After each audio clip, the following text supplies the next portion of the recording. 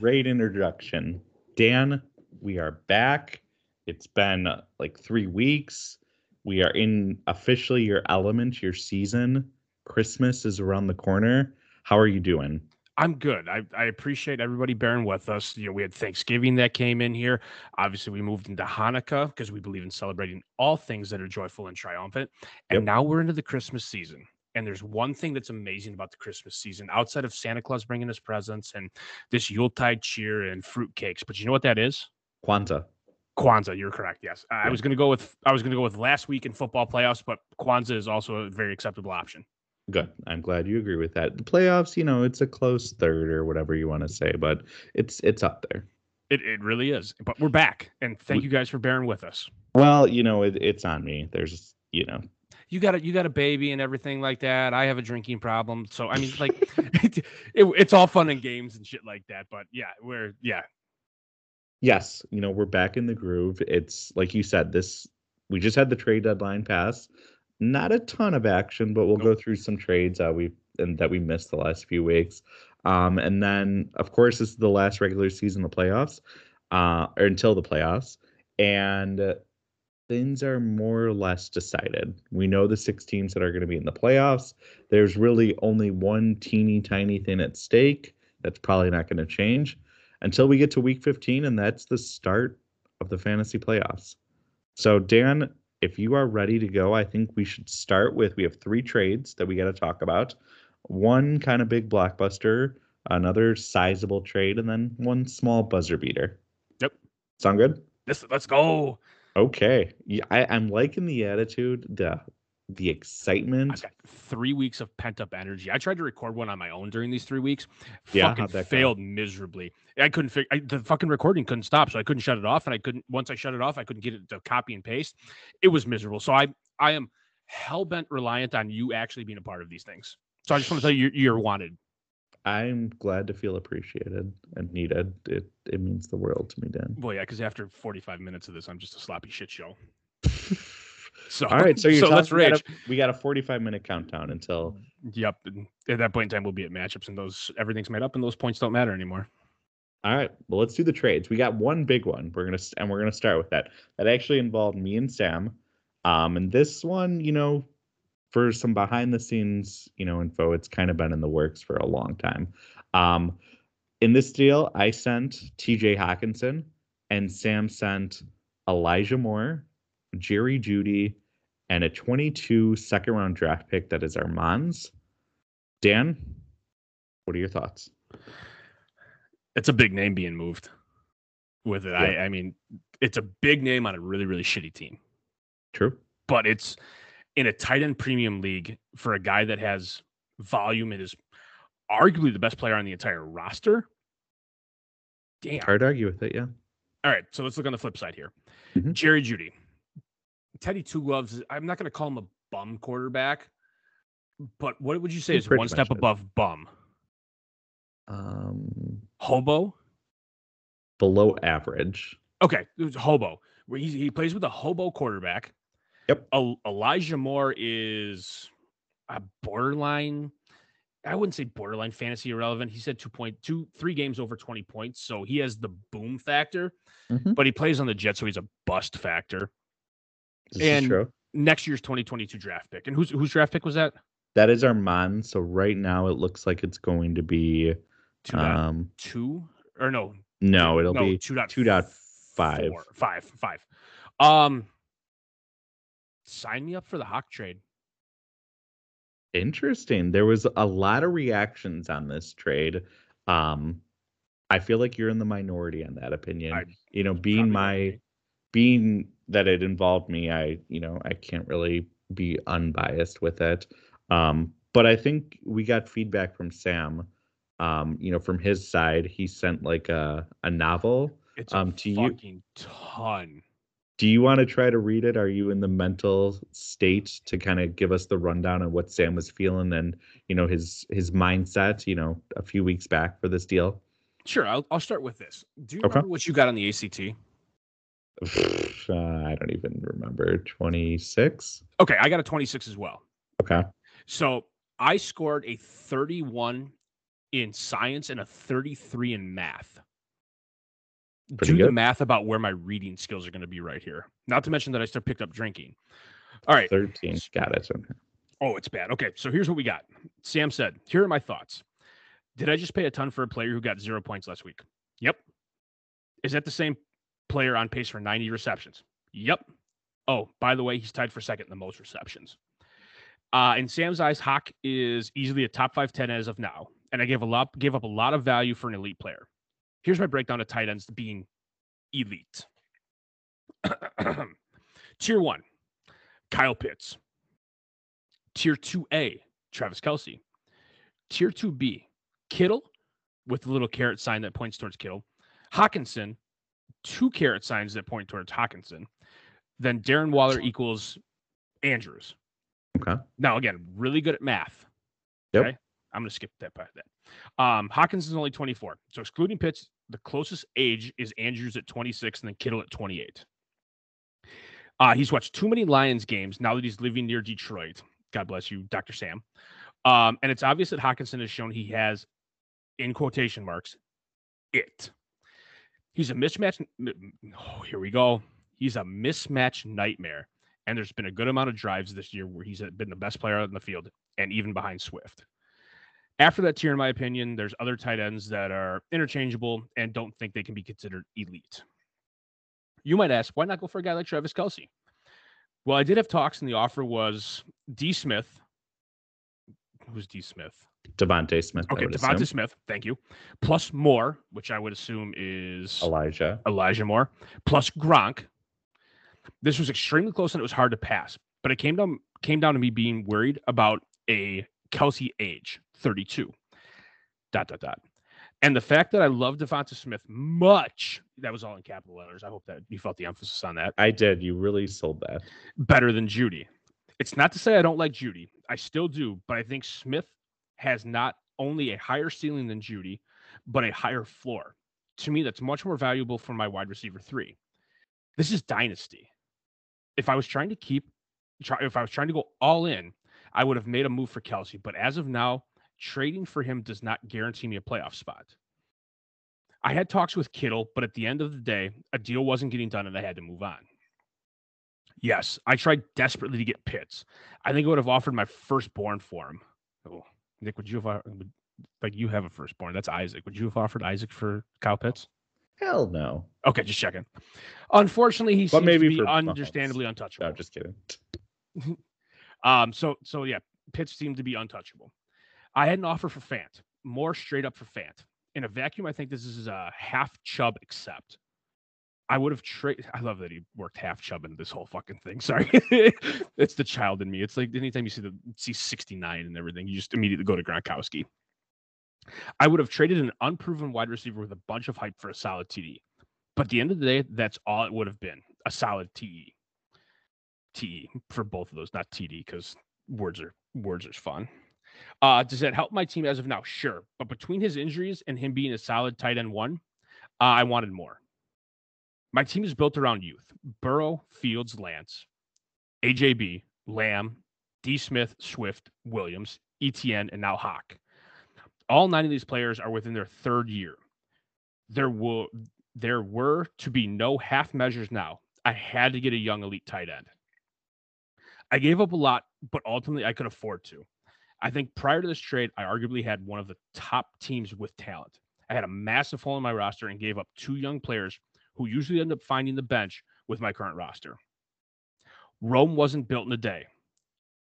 Is it Xi Dynasty? How do you XIA? How do you fuck do you say that? Z Dynasty. Z Dynasty will be here before you all know it. Smiley face, and then he sent me a YouTube link, which I've never clicked on. Give me a second. I have to. But God bless Sam. I need to buy 9 seconds of a YouTube ad here as I see what the actual physical like video is, and I'm so fucking jacked for it. Please hold. Yep, absolutely. I mean, pause. It's not like we got this. Let me jack the volume up. A month ago. We're only going to watch like the first 45 seconds of this, I think. Of course. If the screen just went dark.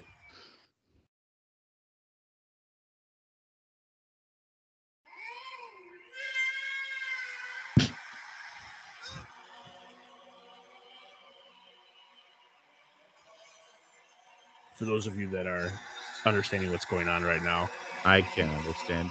Do we? Nope. There's a man walking out in a suit with a canister with flames on things. Basically, what's going to happen is, let me fast forward a little quick, and here comes the Undertaker. Okay, we can. There it is. Quit. Cut. That's me being dramatic and everything like that, but it's the Undertaker coming out in WrestleMania. And it's a pretty baller fucking hype video when you go through all 4 minutes and 53 seconds of it, but we're not going to do that. You're here for content, and we're going to give it to you. Thank you for tolerating my reading skills. Nick, on you. So, I mean, I guess I'll say my side. Sam obviously has had a huge tight end hole, and my situation, I had Mark Andrews, I had TJ Hockenson, I had Darren Waller, having a kind of a stranglehold on the elite tier of that position. And Sam having such a hole, we've kind of naturally had talks for the last year or so. And, I was always kind of upfront with him with what I wanted and what I needed to get. I wanted to get proven I wanted to get young players with upside. I initially tried to hope for Devontae Smith or even Javonte Williams, but Sam said no chance in hell that he was moving those guys. So Elijah Moore and Jerry Jeudy, I mean, I'm a little bit higher on Elijah Moore than you are. Yep. I think even though he's on the Jets, which isn't great, I think he's shown a lot as a rookie, a lot of promise. Jerry Jeudy, I mean, you're right. The situation with Bridgewater isn't great, and there's a lot of mouths to feed in that offense. I mean, that all could change going into next year, though. Yeah, no, I mean that's the thing. Yeah. Like, who's the quarterback going to be? And whoever that quarterback is, how are they going to develop, or how are they going to work with all these guys? Fant, Jeudy, Sutton, Tim Patrick, Alberto. I mean, Javonte Williams. Do they bring in more pieces? I don't know, but a lot of moving parts. But I think Jeudy does have he's shown that he could be productive. Maybe be a PPR guy. So I think he was a solid get. And the second. This is a weaker draft, but it's, going to be an early second. We'll see what's available there. I mean, to move Hockenson, I thought he was my number one tight end. For my money in Dynasty, like after Kyle Pitts, like Kelsey, I think is on the downswing. I mean, at 32 years old, if you're trying to win now, great. I'm kind of surprised that Sam even was really considering, Kevin's offer in any capacity. But Kelsey, right now, he's kind of at the point where he's just going to die on your roster. You're not going to get fair value for him, and people aren't going to view him at that level. But for me, I think like Hockenson, Kelsey, Kittle, like those guys are kind of the next tier behind Pitts. And Pitts is purely that high just because of his age and what he's shown, his rookie year. You're praying for upside and for that to pan out. It should pan out, but until we see it, it's a gamble. So Sam did his diligence. He clearly explored a lot of options. His hands were maybe a little bit tied because I had, maybe three of the guys that he would like to get. Mm-hmm. And some of the other teams weren't, Jerry wasn't going to move Pitts. Kevin wanted an arm and a leg for Kelsey. Kittle was pretty much untouchable. So, like, your hands are kind of tied at that point. And, I think Sam put it, I get where Sam was coming from because that was his biggest hole, and he wanted to fill it. And, I think with what was available and what he could do, I think his moves made sense. And I think you're right. I think the part you hit on, you have arguably 3 of the top 7 tight ends in the entire NFL sitting on your roster. At that point in time, you had TE2, TE3, TE7. Yep.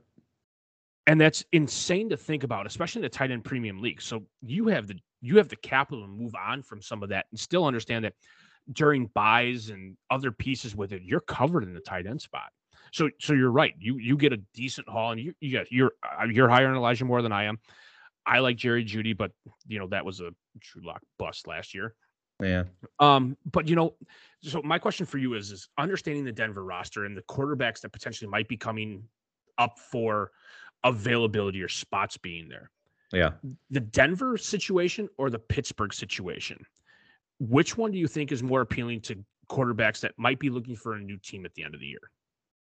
Denver for sure. I agree. It's not even like it's not even close. Like Denver, when you look at it, they have a okay to above average line. They've got 3 fantastic wide receivers.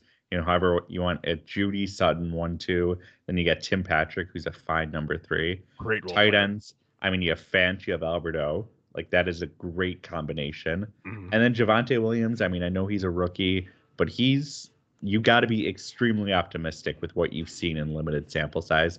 And his one start that he just had last week was phenomenal. Yes. So, I mean, whatever quarterback they get, I mean, you hope it's a vet. Like you're praying that it's an Aaron Rodgers, a Russell Wilson. I mean, maybe Deshaun Watson, depending on his situation. Like that's the pie in the sky. If you own any of those players, that's who you want. Will they get one of those guys? That'll be probably the story of the offseason. Who or how does like this musical chair play out? Because you're absolutely right. I mean, Pittsburgh, I mean, we haven't talked about it, but the rumors, this is Big Ben's last year. They're going to need a quarterback. Carolina, they might need a quarterback. That's another fun situation. The Sam Darnold situation did not necessarily go to plan. And of course, there's going to be other spots that's open up. I mean, if Russell Wilson moves on from Seattle's going to need a quarterback. And, Tyler Lockett and DK Metcalf are a solid option. And, it's going to be a game of musical chairs.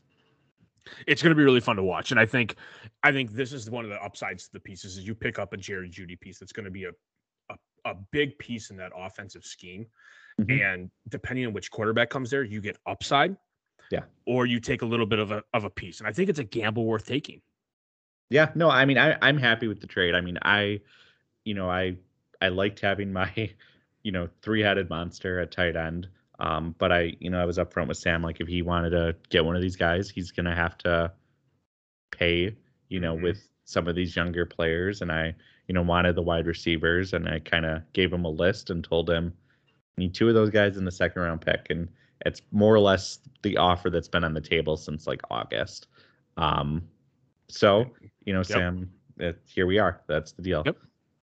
Yeah. I mean, it's hard to argue against that. I think it's a big name. Again, I still like it Hawk a little bit. And I think that's just because of the unknown in the Jets situation and what quarterbacks for sure. coming into Denver.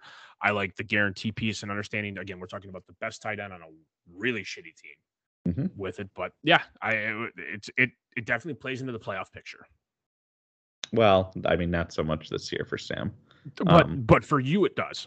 Yes, absolutely. I mean, yeah, Elijah Moore and Jeudy I'm in the playoffs. I'm going to rely on them this week and then into week 1, maybe week 2. We'll see. Mm-hmm. All right, we got 2 more deals to talk about. Let's move on to one that involved Kevin and Steve. In this deal, Kevin receives Mr. Elijah Mitchell, running back for the 49ers, and Steve receives Kevin's 2022 first-round draft pick. Dan, what are your thoughts? I really, really like this for Kevin. I thought Elijah Mitchell could have gotten more than just a single first. And that's the hype towards here. There's a lot of situations in football in different offenses that are a clusterfuck. And being a running back in a Kyle Shanahan offense is one of those situations. But this guy's really come on and shown that he can foster a workload. I mean, he's got 4 games over 100 yards. And he's only played 2, 4, 6, 8, 9. That's 10 for those of us that know how to carry 2s. Like I said, I got 33 in math. But I really like Elijah Mitchell. I really do. Yeah. So, I mean, here's how I view this trade. It's, how did you feel about James Robinson last year? Didn't. It's, the thing is, like, he's a 6th-round draft pick. Doesn't have the high draft capital. And that, and he's a running back, Shelf he's a Shanahan running back too. I mean, is there a running back that doesn't succeed when Shanahan decides to feature him? I mean, I think there's I agree. Mitchell has looked impressive, and he's a 4th-round draft pick in our league. He was a 6th-round draft pick in the NFL. Like, kudos to Steve. Like, definitely a diamond in the rough. But I think there's a lot of risk here. I was actually, just I know this happened. What did this happen? Like 10 days ago, I think Kevin made this trade. 8 days. 8 days ago. So I mean, I don't know. Kevin's teams, it was kind of struggling, up until this point, and unfortunately it's continued. I'm sort of surprised he made this deal just because I think there's a lot of uncertainty with Mitchell, and he's not someone like, it's not like this is Najee Harris or Javonte Williams like that are just dominating. Like if Elijah Mitchell was Javonte Williams or Najee Harris, like he's a top 5 running back in Dynasty. But, go look at like rankings. I mean, just people are going to be very slow to buy in onto Elijah Mitchell. Like, I think you'd be hard pressed to see him as a top 15 dynasty running back right now. And, you could say like whether that's fair or not, or if people are dumb or not, but like Shanahan running backs are a dime a dozen. Like it's a revolving door. Whoever is healthy and he wants to play gets in. And he's only a 6th-round draft pick. I mean, if Shanahan decides he doesn't like him, if he twists his knee, if he gets injured, like they're going to move on and they're going to sign someone off the street and he's going to step in and do the job well. So I think from Kevin's side, there's a lot of risk. I mean, there's no denying that Mitchell right now is the guy and he's awesome. And, maybe this could help Kevin and put him over the top. And if that happens, kudos, well done trade. I think from Steve's side, rebuilding teams, it's always interesting when you see them move young players, but I think it's actually smart to move young players that you think are at their ceiling in terms of value. And for Elijah Mitchell, I mean, if you're getting a 1st-round draft pick, I mean, look at Kevin's team. I mean, Kevin could be eliminated in week 1 of the playoffs, and this is going to be the 7th or 8th pick. Like, that's pretty darn good value, I think, for this, a player in Elijah Mitchell that could have no value like a year from now, or his value could be severely diminished. So from Steve's standpoint, I mean, I know he's a rookie, but I think this is a fantastic move. I love it from Steve's side. From Kevin, running backs, they're a premium. They always will be. I get it, but I think there's just risk. Okay, so I have 2 questions for you. Yeah. One, is this a desperation move from a Derrick Henry injury to try and still be relevant this season in the playoff contention?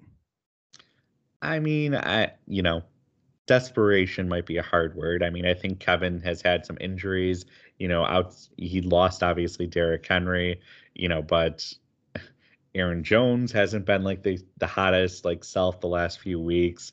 Melvin Gordon, like I don't know if he should be started. I mean, Michael Carter is injured. I don't even know if he's coming back this year. Like Kevin has encountered some injuries. He traded away Clyde Edwards-Helaire because he thought he was stacked at running back. And I think we touched base on a pod how his running back could come back to bite him because how shallow it was. But I digress. I mean, it's hard to say because, look, Elijah Mitchell he is a rookie and it could work out. I'm a little bit risk averse when you get to like situations like this. So from my side, I think it's risky, but like, you seem pretty high on Elijah Mitchell. I mean, do you feel confident in him going forward?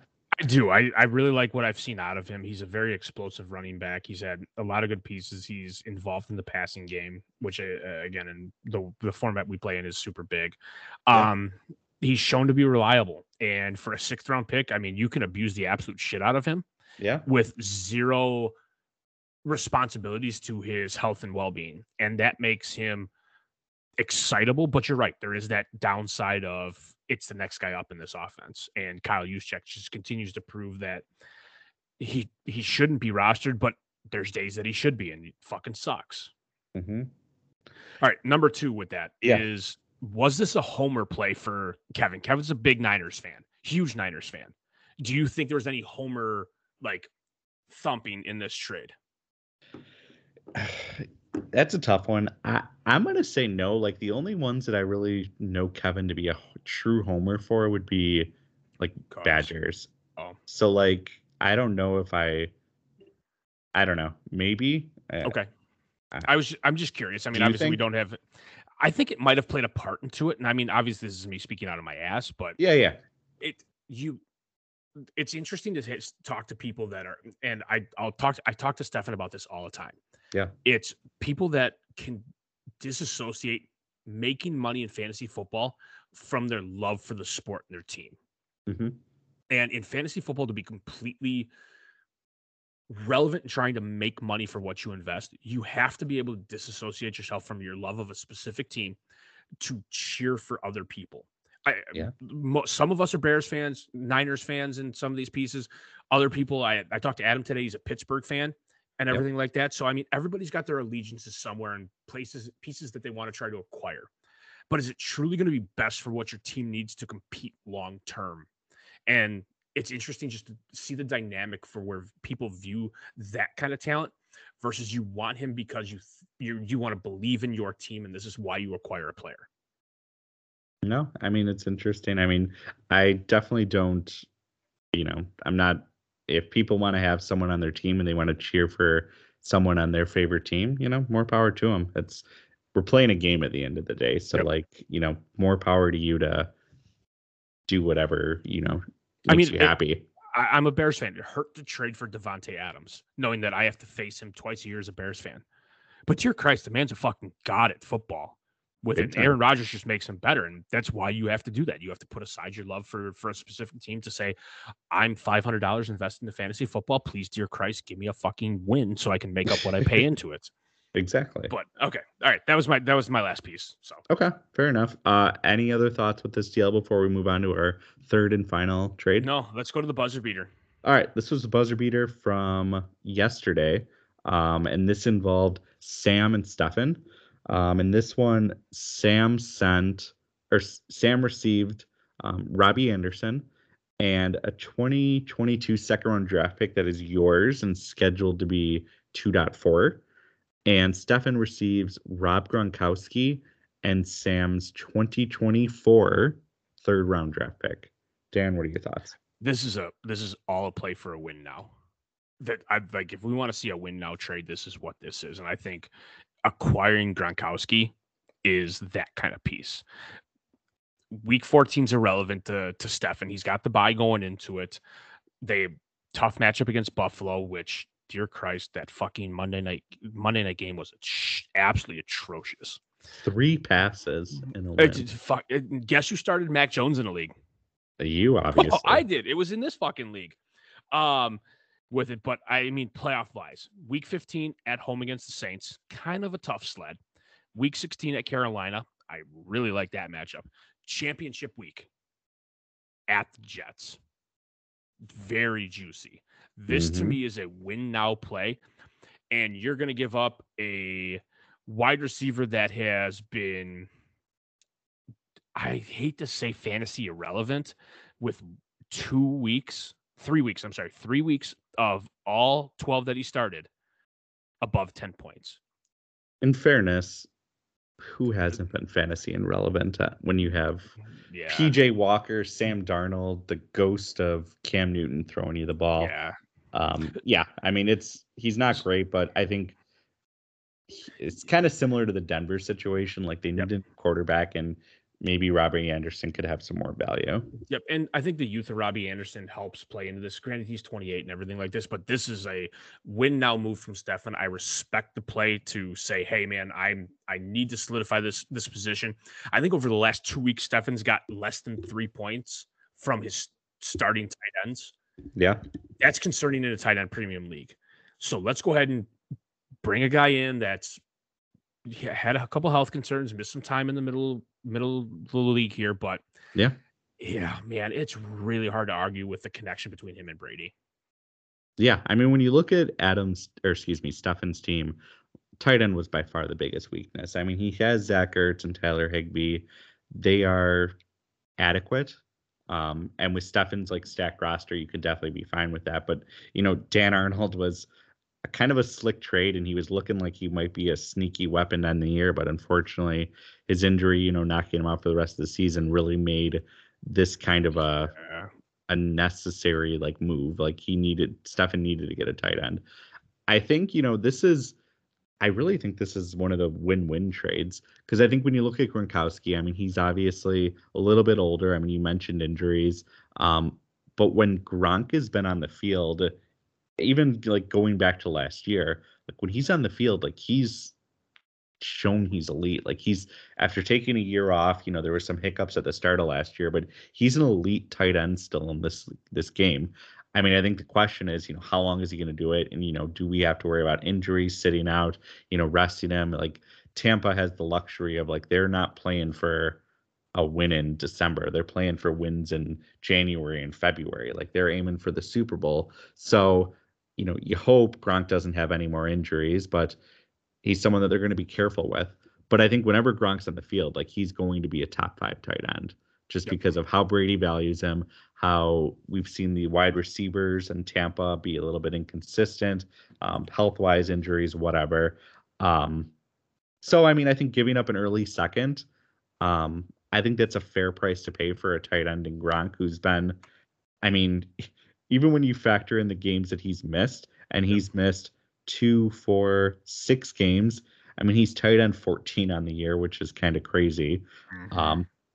But in the games that he's played, his lowest scoring output is 11.5 points. Second lowest scoring is 16 points. 4 other games above 20 points. I mean, I'll take that every day. Yeah, I mean, it's 6 games. It's a small sample size. He left 1 game early that I'm not counting. Like he barely even played. But yeah, I mean, I think an early second, for someone with that upside is probably a reasonable price to pay. For Sam, I mean, I think it's a little risky trading a tight end, when I know you got Hockenson and, he's obviously your future, but depth is important.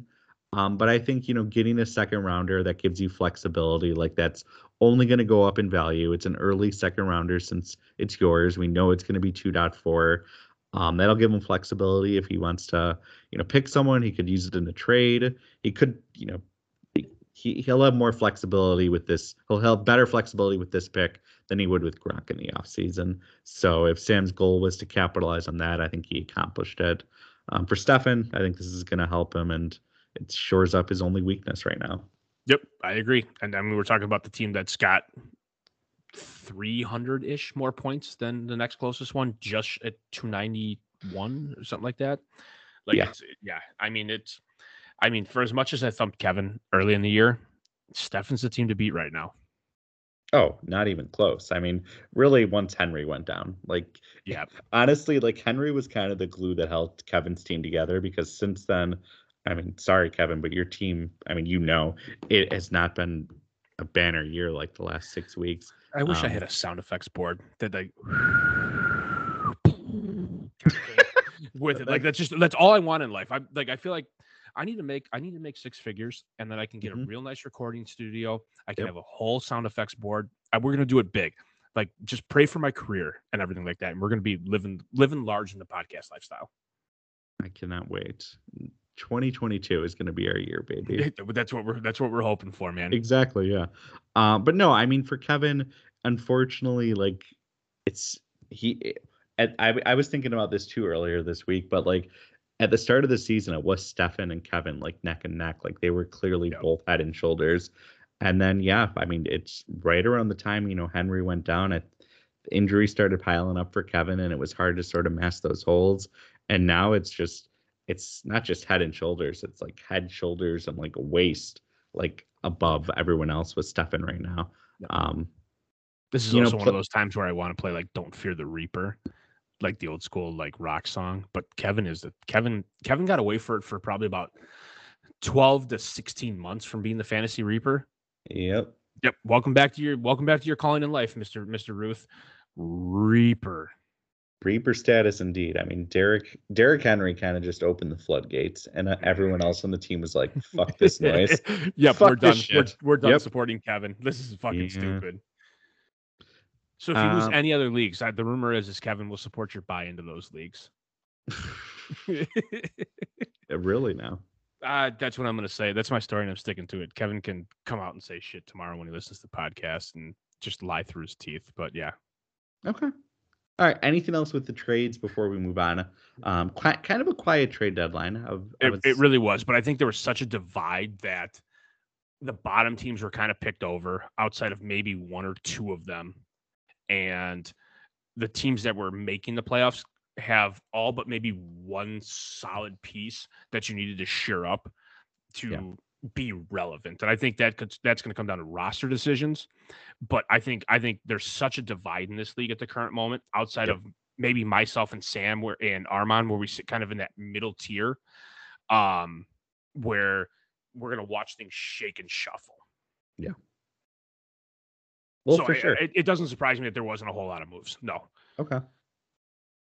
No, that's fair. All right, well then let's move on and let's talk about some of those playoff team or the non-playoff teams, the teams that unfortunately in, a week from now aren't going to have any games to look forward to until next September. We're going to kind of go through just each team that's been eliminated and just kind of give quick high-level thoughts on them. We're going to start with Chris's team, and right now, if the season ended today, there's still one more week, Chris would have the 1.1 or whoever has his pick. Yep. So when we look at Chris's team, man, there's a lot of holes on this roster. It's not really a surprise that this hasn't been a great year. Right now, to put things into perspective, Stefan has scored 2,300 points. Chris just barely broke 1,000 points this week. So it's not just double, it's like 200, like 30% like greater. It's an absurd amount. Just shows like kind of the discrepancy between the top and the bottom, and kind of the hole that Chris needs to climb out of. When you look at this roster, I mean, are there building blocks that you see for Chris, going forward that he could feel optimistic about? I think there's maybe just one. Maybe two. So I'll say two with the optimistic piece, just because I own him in another league. The number one you're excited about is Ja'Marr Chase. Yep. The number two you might be excited about is Hollywood Brown. Mm-hmm. And that's kind of the two biggest pieces that I think we have the ability to build around. And outside of that, the rest of the roster is a dumpster fire. Like, it's like pour gasoline into all that and just light it on fucking fire, and that's where we're going to be at. And, looking at the draft pick situation to try and get some of the talent or to acquire talent to make you competitive. 22, he has 1 first, 2 seconds. Mm-hmm. In 23 is 3 firsts. 4. 4 for those of us that really can't fucking count. That are really good at math. Yeah. And that are really good. Yep, 33 in math. Remember that. And 2 seconds. So we're at least sitting 3 years out for Chris. Yeah. With it. And God bless the donations and everything like that. The winners always appreciate that. You should probably get a Christmas card in the mail. It's just tis a season to be giving with it. There's not a whole lot to get excited about. And I'm sorry. Chase and Brown are my top 2 guys. Yeah, I mean, I think there's a few other intriguing pieces. I mean, Dawson Knox has had a great year. I don't think he's this year, in kind of the limited sample, he's, top 10 as a tight end. Yep. I think he can probably flirt around that range. So that's, intriguing.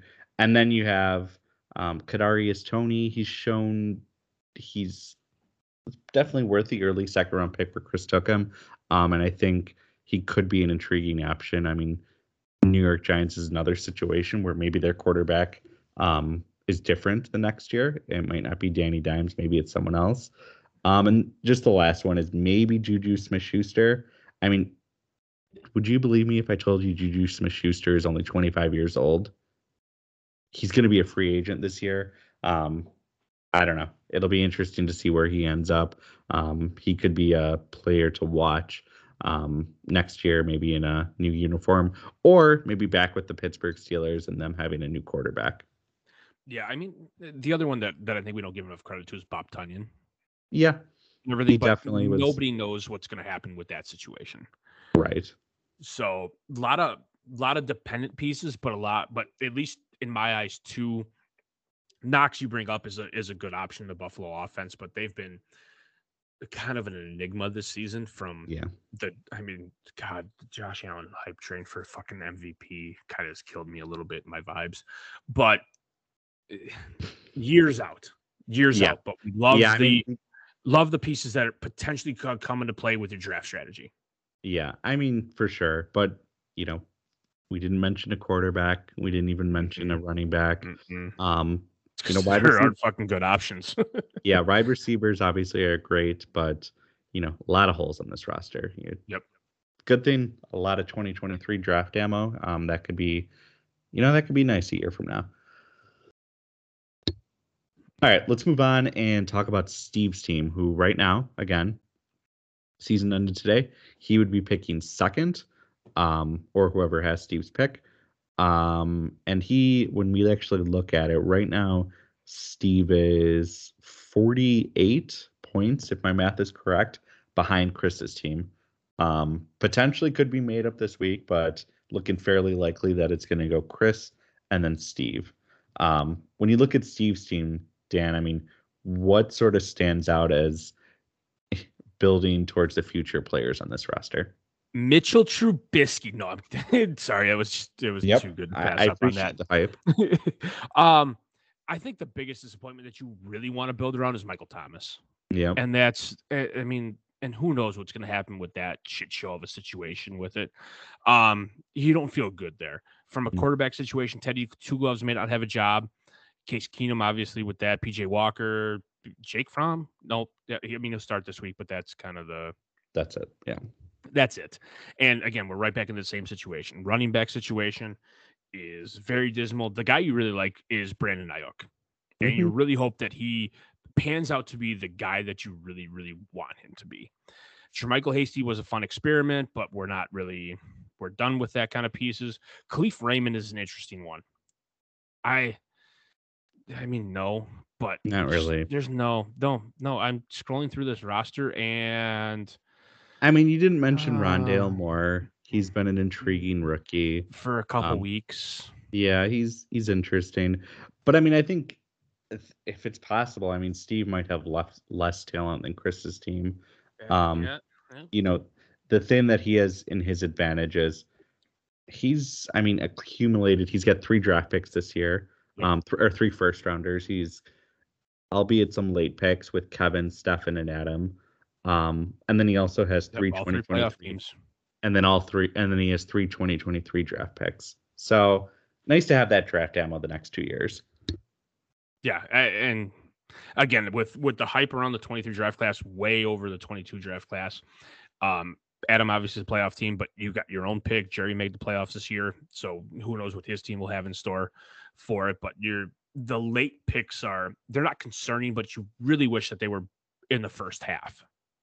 Yeah, I mean, just but you have first round draft picks, and that's what matters. you have the capital, and like with Steve and with Chris, a lot of holes. Like if you can trade down, get more picks, if you can make more or deals that kind of brings back more ammo, like that's what you're hoping for. Yep.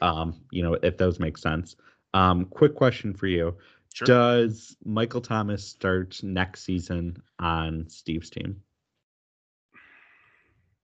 This is a lot easier question if you said the Saints, because that would be a no on that. No, I think this is a really good offseason move that Steve can take a chance on and maybe gain some either youth or draft capital to have a team take a flyer on that might be on the fence with some wide receivers. I would agree with that. I think, yes, I agree with that. If we see him moved in the offseason, which I think is going to happen, his stock skyrockets. But do you want to take the chance of him being moved? Yeah, I mean, it could be one of those. I mean, depending on how Steve views it, maybe you're buying low. You're hoping you take that risk, early in the off season, and you pray that he moves on, and you figure it out later. If you're Steve, do you risk waiting, and maybe he doesn't move on? Maybe New Orleans decides to roll with Taysom Hill because they have negative $60 million cap space, and it's an awful situation. Who knows? But an interesting thing to potentially watch unfold. You got it.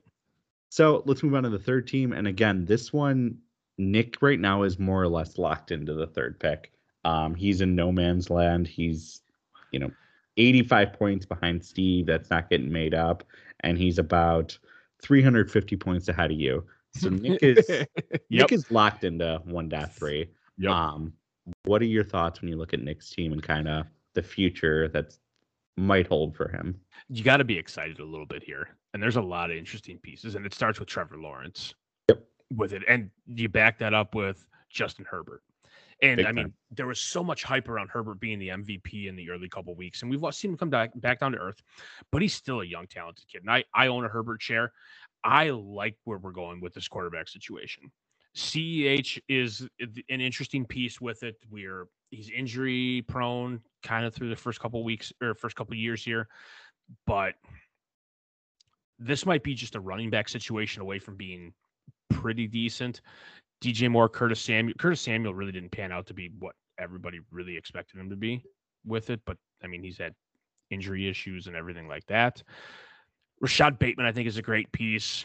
Noah Fant's an amazing piece. When we get, let me ask you this question. We watched Gardner Minshew come out and actually have a game here. Is Gardner Minshew a starting quarterback on some of these teams in the NFL? I mean, sure, if Teddy Bridgewater is, but he's like he's a starter quarterback in the sense that like if he's starting in September, like he's already got to be replaced by the off season. Like he's in like that probably like 30 to 40 QB like rank range. Like he's an ideal backup and he could be an adequate option, but I don't think you're winning anything with him long term. I think the exciting piece here is, so he's got 3 first-round draft picks. He has his own, which is going to be at 3. He has Chris's, which is right now projected at 1.1. Yep. And then he has Zane's, which is going to be a back half pick, depending on how well Zane does in the playoffs. Yep. That allows him to fill this gap at running back. He can strengthen up his wide receiver core. And one thing, going back to running back, I don't think you mentioned Dobbins on his bench, right? Yep, on the IR spot. You're 100% correct. I did not scroll down fast enough for that, so he comes back. The tight end situation is sketchy, I think is a nice word to say with it. Yeah, I mean, he's got Fant. Irrelevant. He's got Fant, but outside of Fant, that's it. Foster Moreau is garbage. Yeah. I mean, but I think those are the two pieces we look at. Yeah, I think when you look at Nick's team, it's clearly a much like 5 or 6 steps ahead of Chris and Steve's team. Like Nick, if everyone's healthy, he's kind of got like a starting lineup that you look at and you feel maybe not great, but you're like, okay, this isn't awful. Lawrence, Edwards-Helaire, Dobbins, DJ Moore, Bateman, Samuel, Fant, Herbert, I don't even know, Conklin as your last flex or whatever. But then, like you said, you're adding 2 top 3 picks. That's nice. I mean, and then you look and he's got 2 seconds this year as well. When you get to 2023, he's got 2 first and 3 seconds. So I think Nick is definitely on the path. Like he's a team, depending on how his rookie draft goes or his off season, maybe he looks to move these picks for players or whatever. I think Nick could be a little bit more feisty. Probably not a playoff team, but definitely much closer to contention than Chris or Steve. Agreed. 100% agreed. The future is bright. I mean, if Herbert, we already know, is a damn good quarterback. If Lawrence turns out to be a damn good quarterback, I mean, that's a beautiful foundation to have. Beautiful. Yep. All right. We're going to move on to the next team, and that is actually going to be your team, Dan. And you are, again, like all these picks are pretty much locked in. You're going to be 1.4. Right now you are, let's see if my math is correct. You're obviously 350 points ahead of Nick. You're not catching him. Nope. And Armand is about 113 points ahead of you. Fairly highly unlikely that you catch him.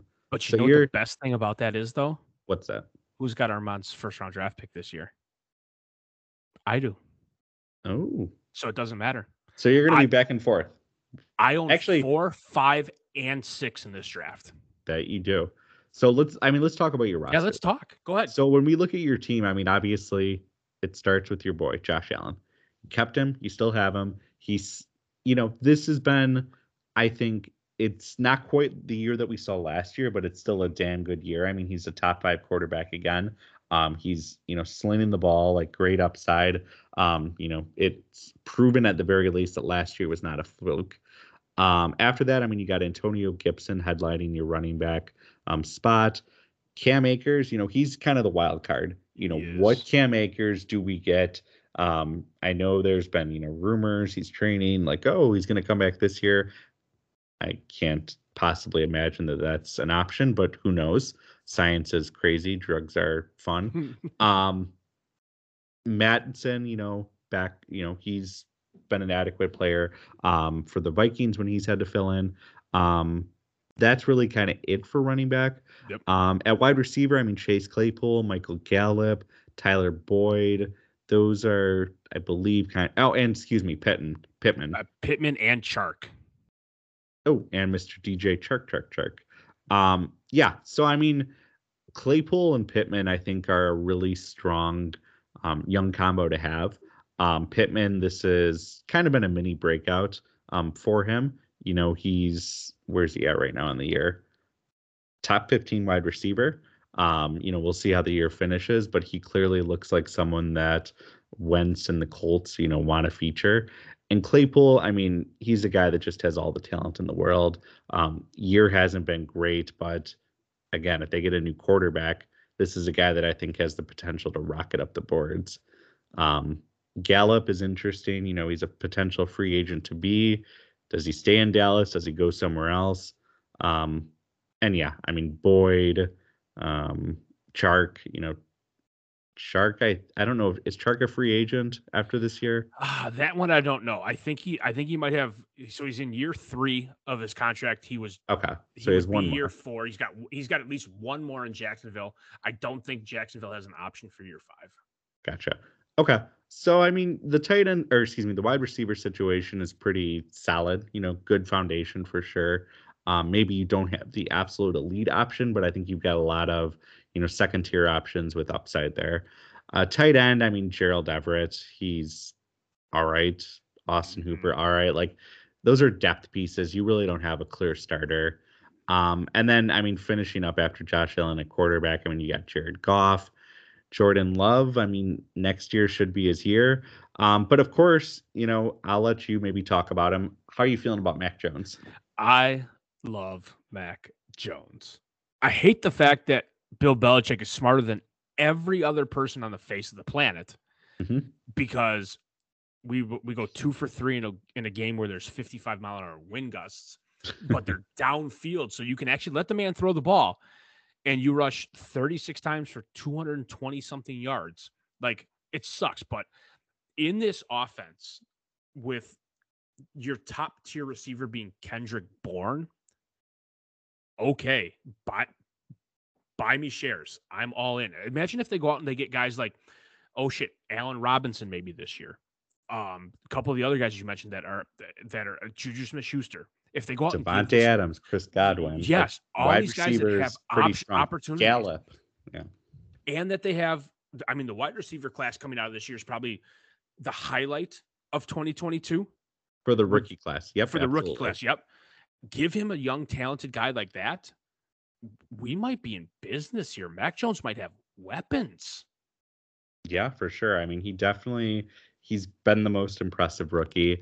I mean, the one thing of caution, or the thing that I love, is like people have been just so excited. And I think it's because he's been so much better than the rest of the quarterback class that we're like wearing rose. He's also the guy that's got the most time. Well, yeah, like that's my point though. Like people I think are so excited because he's been so much better, but like he's only had 2 games above 20 points, from a fantasy perspective. Like Mac Jones is good, don't get me wrong, but I think there's still like, do you think he's going to be a top 10 fantasy quarterback at any point in the near future?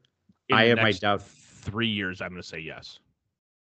I have my doubts. I mean, I think it could happen. I'm not going to rule it out, but I just think, it's really difficult for the guys that are like a 0 in the rushing side of things to become a top 10 quarterback. Like you really you're looking at like passing for about 5,000 yards and 40 touchdowns.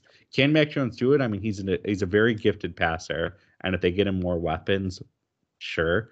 But I think just the game has changed so much that it's really, really hard to do And that. it's going to be hard, but I mean, his skill set is, and try not to crucify me for any you haters out there, is very similar to Tom Brady's. He's not mobile. He's a pocket passer, Yeah. and this is what Bill Belichick has won Super Bowls with. And they have the running game. It's by committee. It's just as shitty as San Francisco, but he knows what works and he knows what personnel he needs in that offense to get results. And we're seeing it happen in front of our faces with a rookie quarterback. Give him a couple weapons, make sure that he's solidified, he's protected. I saw a stat the other day. It was like his rushed pass attempts or his pressures is fucking insanely low compared to other quarterbacks. And that's huge. Oh yeah, and I they think have a that's what fantastic line that the Patriots always do. Yep, Like and I that's think that's a big upside to how they'll disinvest in the talented receivers to make sure that their quarterback has time to get the ball in a good spot to mediocre wide receivers, and that's a W. Cool. Yeah. Bill No, Belichick for sure. figured it out. Bill Belichick might be the Sith Lord of coaching. Like we might see him all shriveled up in a fucking hooded sweatshirt coaching till he's 375. Yeah.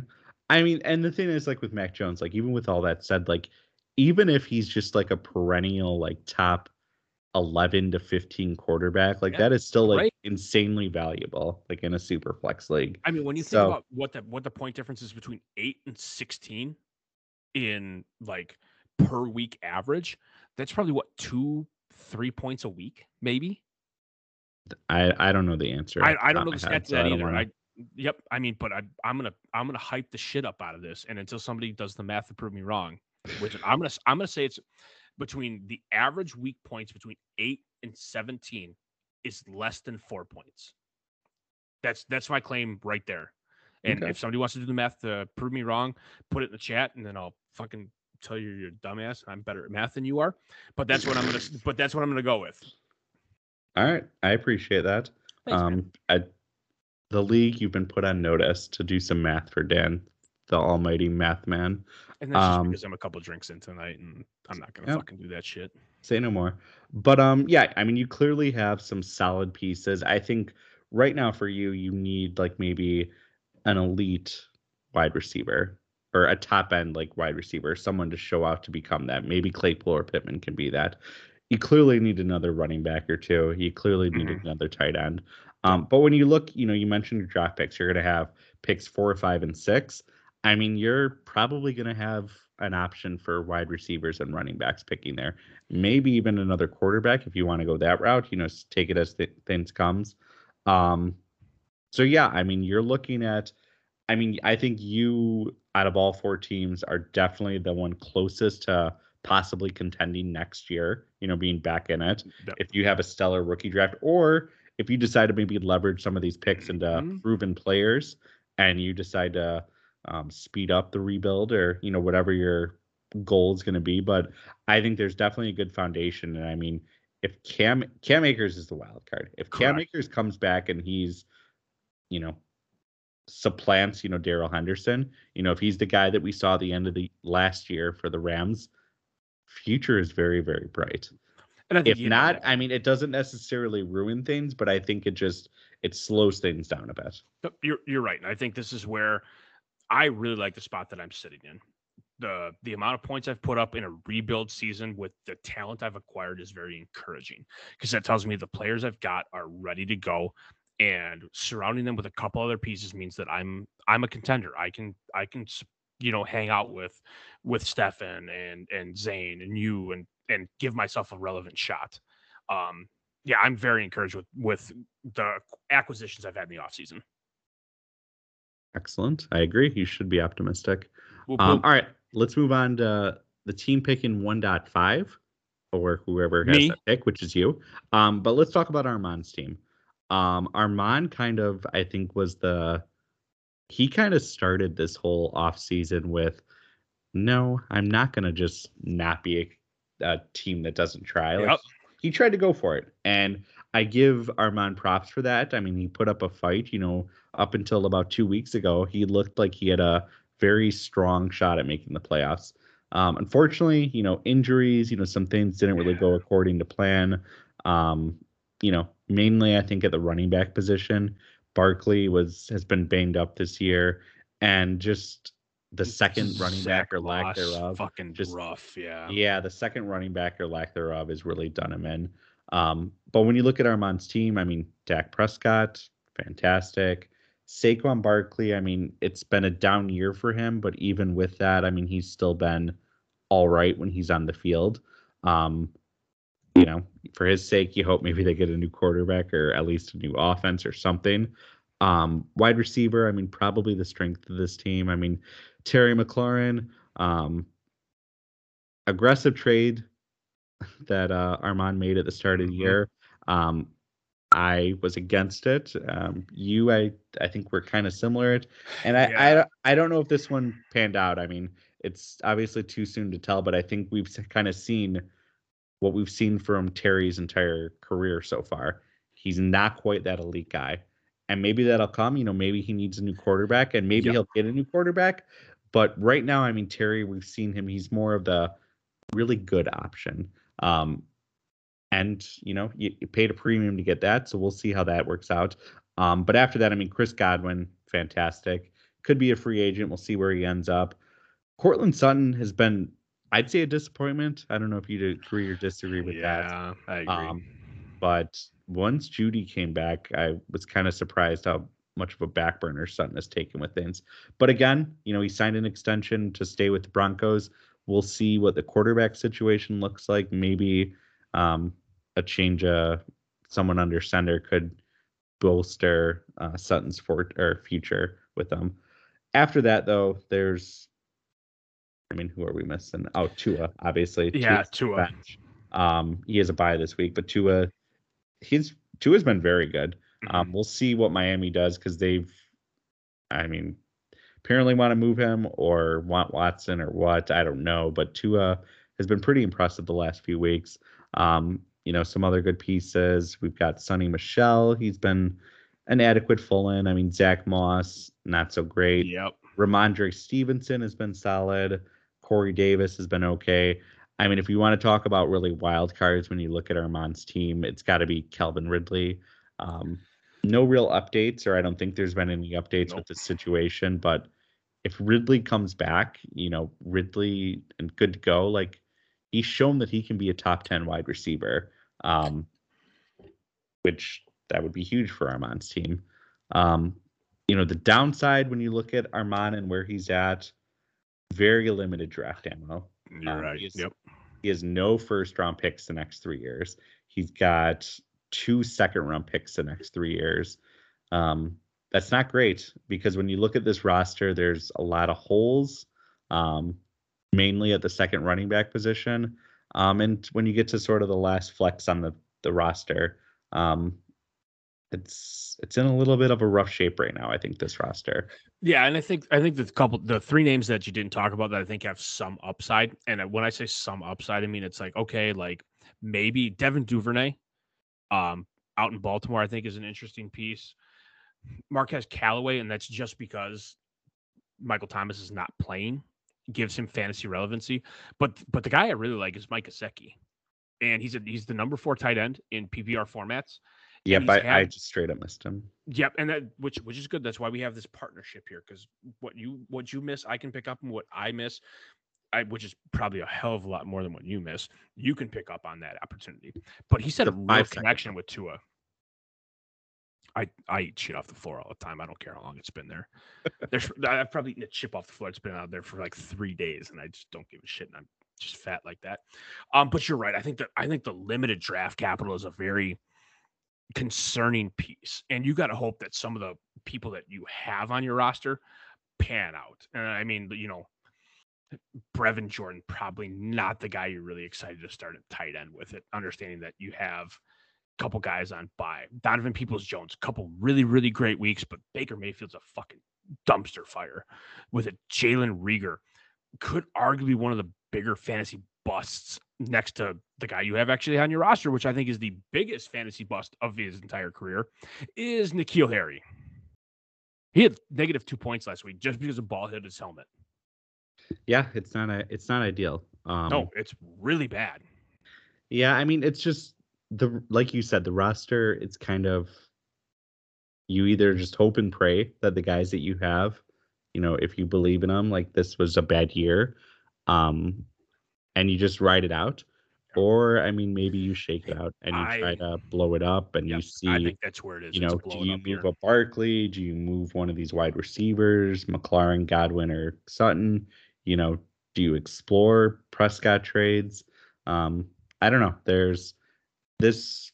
It's not a great offseason for Armand. Just Nope. to be honest, like where he sits, this isn't ideal. I think he goes the blow it up route.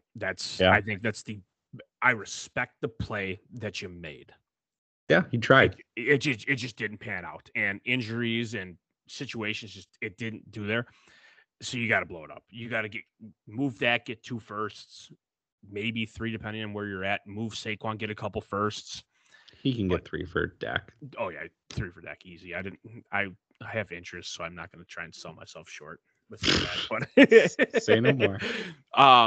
It's one of those ones where just rough to see. I respect the play, hate the outcome, but love it from a competing perspective. Yeah, shoot or shoot. I'll always respect someone for going for it.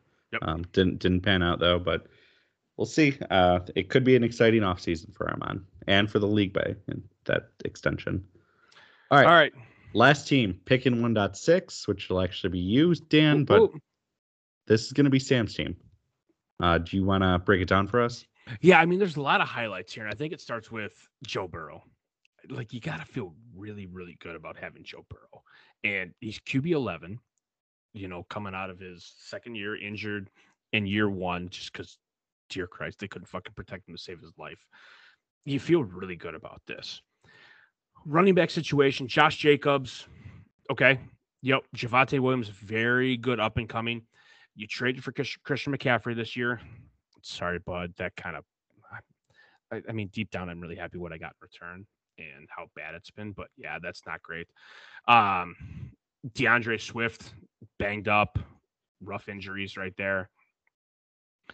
You got Hubbard later on because you're welcome. I'm very happy that I traded a second to get him to get a second back.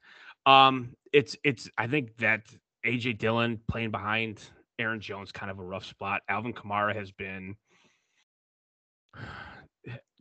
good, but injured.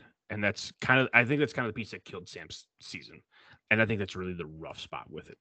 CeeDee Lamb, outstanding. Christian Kirk lost in the offense with it. Robbie Anderson, you just get, nobody really knows. Antonio Brown, okay. AJ Brown, IR.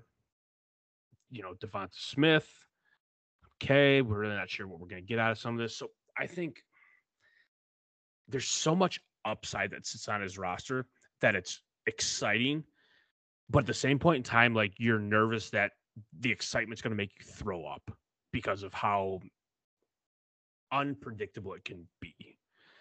And Justin Fields, while we're all very excited as Bears fans to what this could be, dear Christ, somebody get rid of fucking Matt Nagy and Pace and just let us fucking be done with this shit show. Interesting situations. He's got my second round draft pick and Jerry's second round draft pick next year. But after that, his draft capital is basically donezoed until 2024, where he picks up a first round draft pick. But he's got a ton of young talent. And if his young talent pans out, I'm excited. But my question for you is are you as excited as Sam is around some of this? Because I don't know if I have all of the hype that Sam has on the roster. Yeah, I mean, I think, Sam's kind of or like you said, injuries really derailed this season. McCaffrey, AJ Brown, his running back just situation, Kamara, not ideal. His quarterbacks being young, Fields and Trey Lance not playing, being only at one quarterback. I think those were, and of course then tight end with not having Hawkinson until like 2 weeks ago. Just put Sam kind of behind the 8 ball a lot more often than he would want to be. Does have the young talent. I mean, I'm optimistic with Sam's team. I mean, I think, the running back core, I know injuries, with McCaffrey, but I still believe in McCaffrey. When he plays, he's still proven to be an extremely talented weapon in the PPR side of things. DeAndre Swift, I mean, yeah, he's been injured this week, but he's had a fantastic year. He's right around top 10 for PPR. Kamara, Jacobs. We'll see about Travis Etienne, what he potentially could bring next year. But I think the running back core is solid. Wide receivers with Lamb, A.J. Brown, and Devontae Smith, that's solid. Maybe you need one more wide receiver.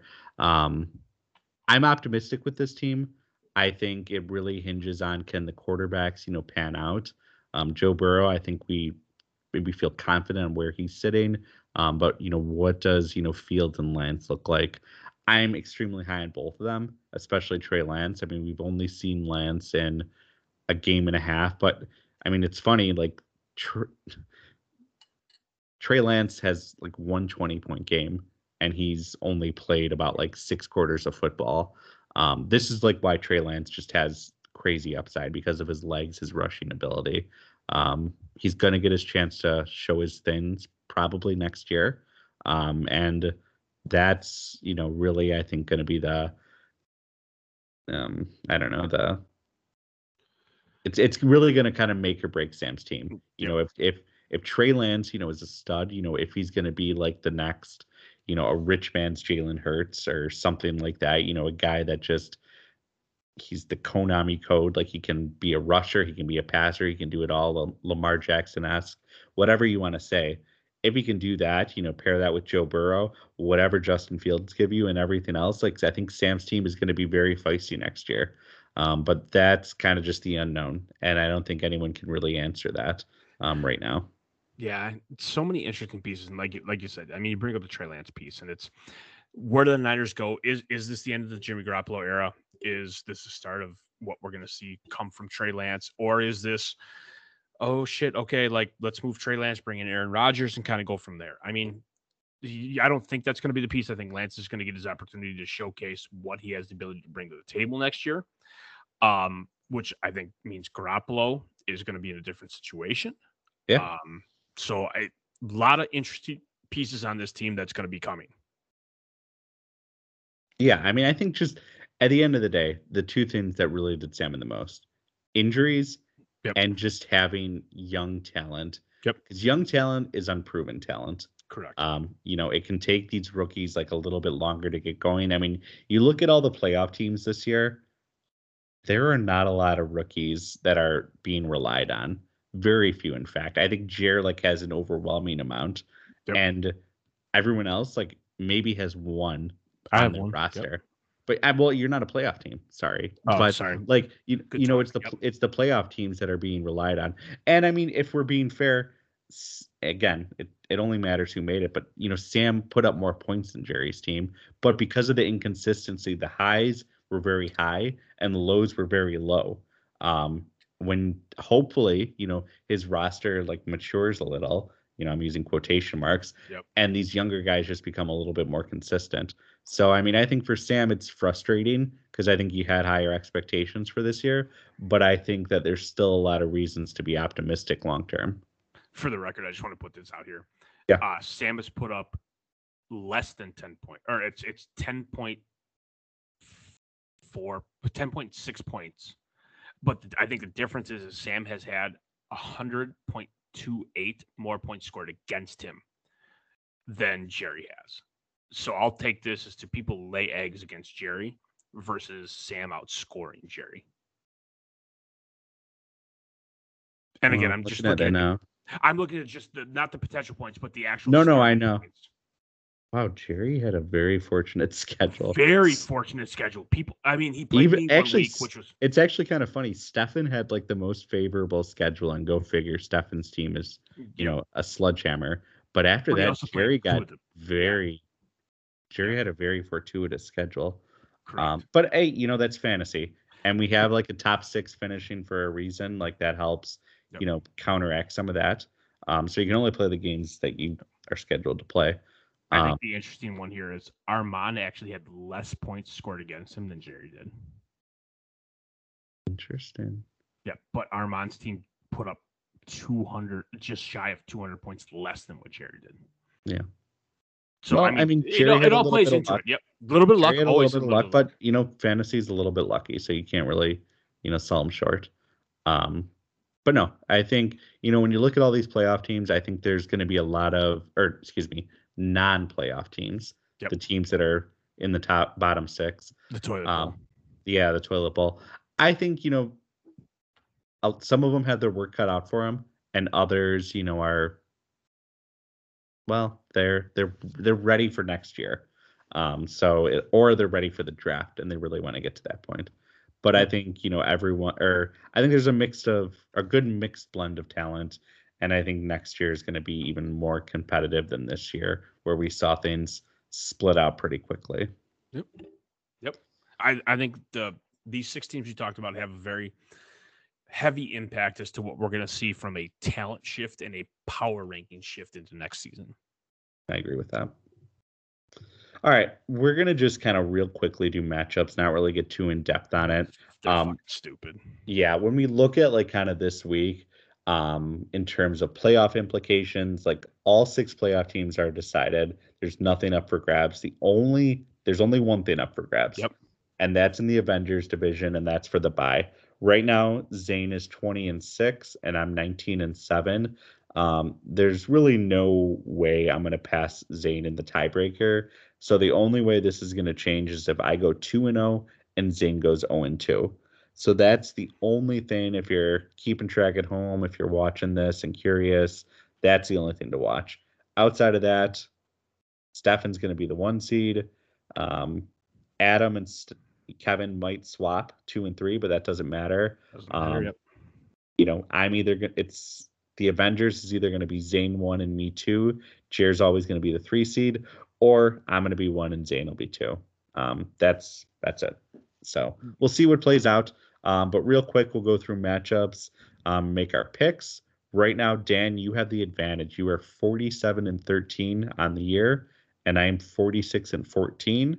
I am a game behind you.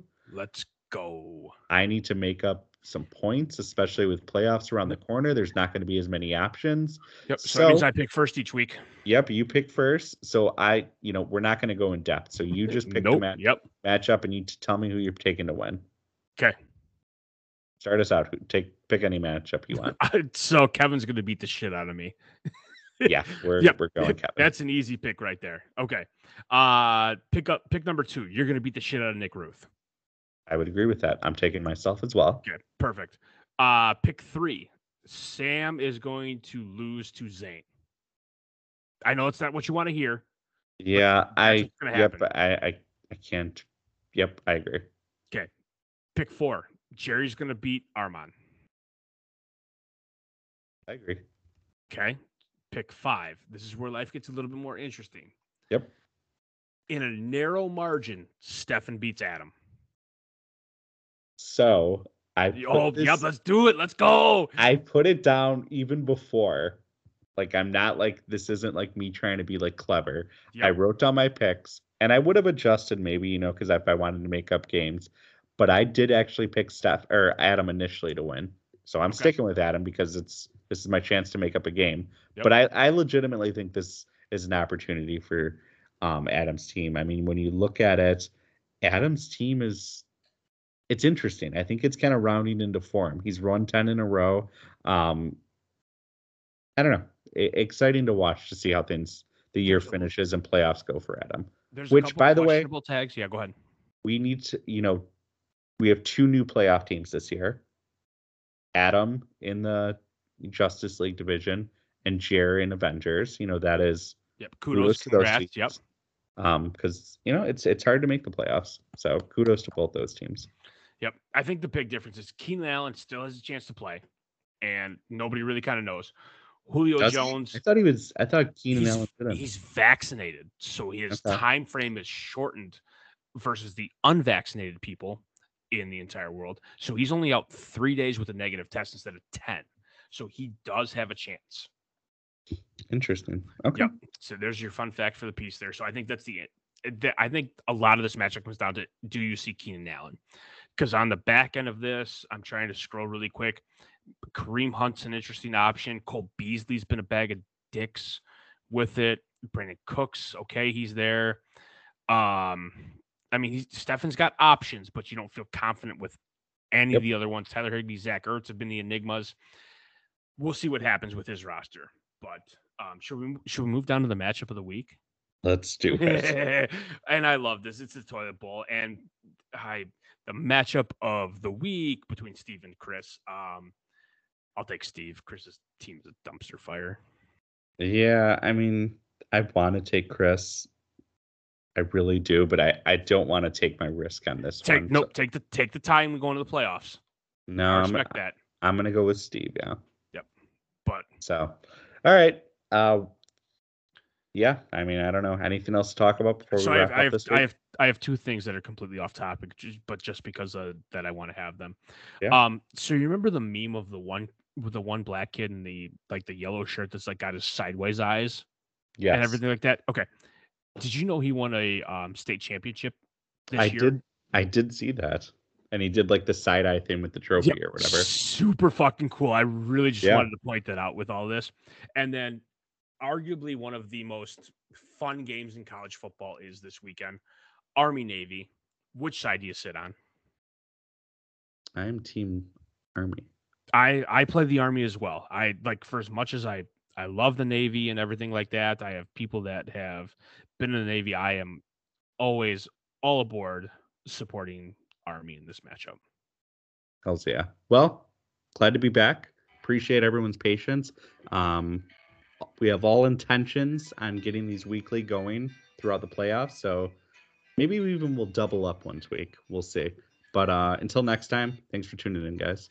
See you, boys.